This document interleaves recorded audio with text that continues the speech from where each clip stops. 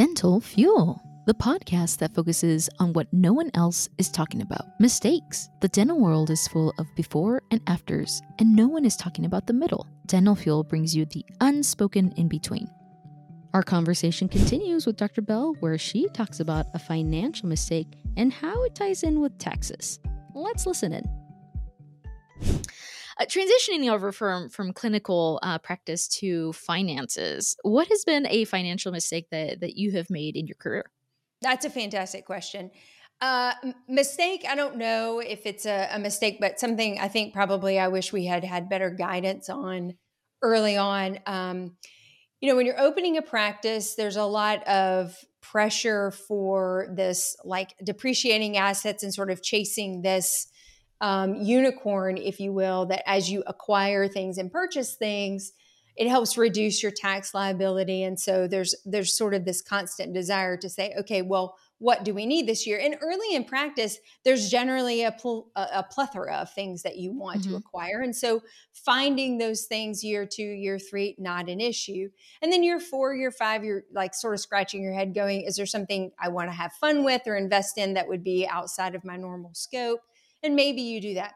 The nasty piece that nobody really talks about is eventually those depreciating assets go away and you're still stuck with the mortgage payment on these lovely things that you've acquired. And you don't actually get any tax break. So not to get too heavy in the financial weeds on this, but let's say your practice is profitable 500 grand. You don't get to reduce that 500 grand by the 250,000 that you spent on mortgage payments. You might get to write off the interest, but that's it. That mortgage payment is coming out of your profitability. So that's money not coming home to you, but you're paying full tax burden on it. So any young practice that's starting out, they start kind of chasing this unicorn investment of these Section 179s and rapid depreciation because they don't want to pay the tax liability. But the reality is, after you've acquired all of these assets, the mortgage payments will still be due, most likely, unless you just happen to have a trust fund and you're paying for all of it in cash. The mortgage payments are going to start to be due, and that is coming off of the profitability line, not the top line. And definitely were some lean times for my business partner and I when we sort of finally grasped the reality of the fact that we had these huge mortgage payments on all these things. Like we upfitted a cold start practice that had no patients. We had to build the infrastructure and we bought a CIRAC and we bought a CBCT and all the things that we really wanted to have accessible. It wasn't wasteful spending and they are all assets that we use, but there definitely were times where our mortgage payments were 20 grand a month working through all of these different assets that we had acquired.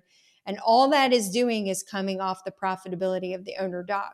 So it's just really important to understand you cannot keep chasing that. So you have to have a pretty good understanding of what your expense line items look like. Otherwise, that's coming out of your pocket. That means year 3, 4, 5, your salaries are going to go down in order to service that debt. Yeah, I was just talking to a dentist, and I told him how dentists are just so attracted to shiny things, and they are nice and they're very useful in the practice.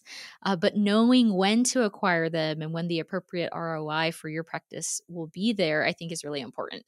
Absolutely. And making sure that you are giving it enough time for onboarding, that you've got enough time to train your team, because you don't want it to be the treadmill that you bought that sits over there and you hang all your clothes on, right?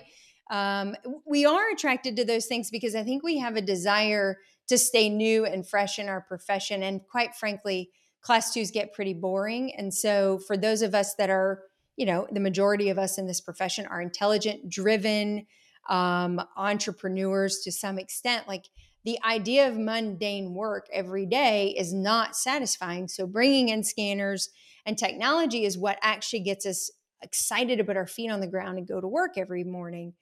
But there is a financial responsibility that comes with that. And, I wouldn't qualify it as a mistake because we worked ourselves through it. But I definitely would qualify it as maybe a regret of not fully understanding the total picture of what the financial liability would look like. Interesting. Yes, very well said. And I think that was very insightful. No one has gone that direction yet, so I appreciate that. Yes. Yeah. Yes. I'm only a little competitive. It's fine. And if Chad says it, I want you to just edit it out so that Yeah, for sure. I'll be interested. I'll be Thank so interested to see what he says and how in tune the Will three it of y'all be, are in your I don't responses. know. Will his biggest financial mistake be Dennis in the know? It's Yeah. possible. Yeah, that would be hilarious. Yeah, I look forward to talking with him. Thanks for tuning into this episode. Be sure to follow Dinks on Facebook and on Instagram. And don't forget to follow us as well, at Dental Fuel and at Ignite DDS. If you're interested in the Ignite DDS Masterminds program, be sure to check out the show notes for more information.